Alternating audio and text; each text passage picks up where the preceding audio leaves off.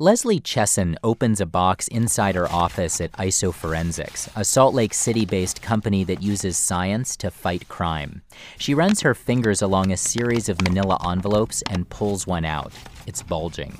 That one definitely has hair in it. Human hair. Chesson, a senior scientist at the company, reaches into the envelope and pulls out a mass of brunette hair. Her colleague, Luciano Valenzuela, looks to see where it came from. It's hair from Shawnee, Oklahoma. Chesson and Valenzuela have envelopes and vials stuffed with hair from not only all over the U.S., Louisiana, Arkansas, Oklahoma, but Texas, from all New over the Mexico. world. Guatemala, Japan, Newfoundland, Thailand. They've actually got hair from every continent, even Antarctica, and they're using all this hair from regular, everyday people to perfect a technique to help solve murder cases. Let me explain. Both Chesson and Valenzuela were mentored by the same man at the University of Utah, Jim Ellringer. I'm trained as a plant biologist. But his interests go well beyond plants. About a decade ago, Ellringer got curious about animals and whether he could develop a new technique for addressing a question wildlife biologists commonly ask.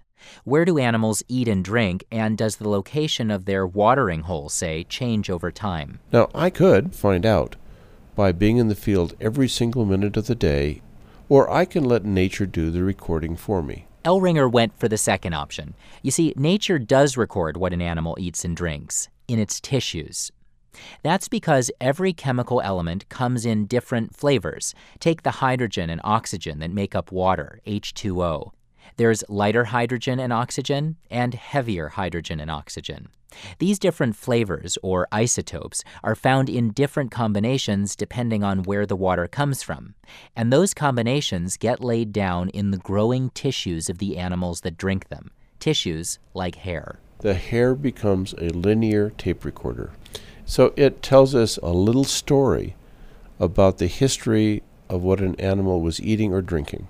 Ellringer suspected the same thing would apply to humans and our hair, so he and his colleagues collected hair from local barbershops across the U.S. to test a hypothesis that it was possible to tell where hair came from based on an analysis of the hydrogen and oxygen in the local water supply. Another collaborator on this project, a geologist at the University of Utah named Turi Serling, says the vast majority of the water in our diet is local. People often say, well, I don't drink water, I drink Coke. Well, then I'll ask you, where was the Coke or the Pepsi bottled?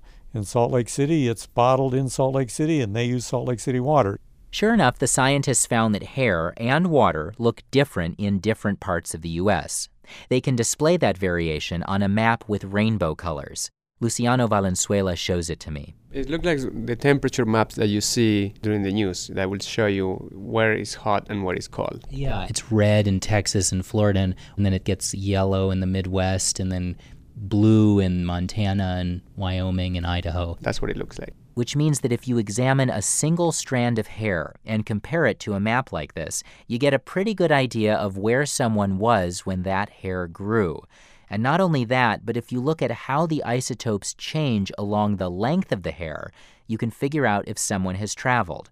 So our hair acts like a timeline, recording where each of us has been and when we've been there. Now, at about the same time that the Utah scientists were developing this technique, a team in the UK was working on the same approach, and early on it was clear this tool could be valuable in solving crimes. I got approached for the first time in 2004 by a police officer. Wolfram Meyer-Augenstein is a chemist at the James Hutton Institute in Scotland. He's examined the isotopic composition of hair and water in Europe and the Middle East, and he's used that information to help police in the UK, United Arab Emirates, and elsewhere with about a dozen murder cases. He's not at liberty to talk about most of them, but in one case he can discuss, a man was found dead in Wales several years ago.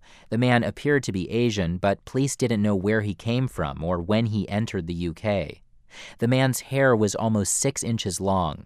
Meyer-Augenstein says that was long enough to determine where the man had lived in the year before he died. The person lived in the Ukraine for 3 months, moved then to Germany for 6.5 months, and then to the United Kingdom prior to his untimely death. The police knew of an organized crime gang that was shuttling illegal Vietnamese immigrants into Britain via Ukraine and Germany. The police suspected the murder victim had been smuggled into the UK by that gang. Once the clue from the hair analysis had confirmed that suspicion, the other bits of the puzzle came together. The police learned that the man was originally from Vietnam and had been killed in a dispute over marijuana. John House is in charge of the Criminal Investigative Division at the Royal Newfoundland Constabulary in Canada. He's used this type of forensic analysis of hair and says it can offer a starting point for murder cases that would otherwise go cold fast. In any homicide investigation, knowing who the victim is critical. Who they associate with, where they've been.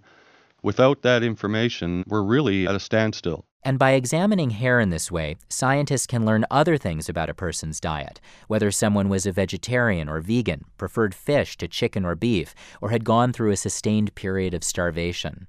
All of these details might prove helpful in identifying a murder victim. Back in Salt Lake City, Luciano Valenzuela pulverizes a hair sample. And now we check the container and see how we did. It's one of the first steps the staff here at IsoForensics uses to analyze hair isotopes. The company gets requests from law enforcement agencies once or twice a month, and the demand is growing. And the scientists continue to refine the technique by gathering more hair from other parts of the world. Here's Leslie Chesson again. Obviously, everywhere we go and every time we get a chance, we continue to collect samples. She looks over at Valenzuela, who's from Argentina. Luciano, maybe we should send you home for Christmas and send you on a collecting trip. That chance will come soon enough. He returns to Argentina next year to start his own lab. His goal? To create a detailed map of the invisible variations in hair and water across his own country. For Nova and the World, I'm Ari Daniel Shapiro, Salt Lake City.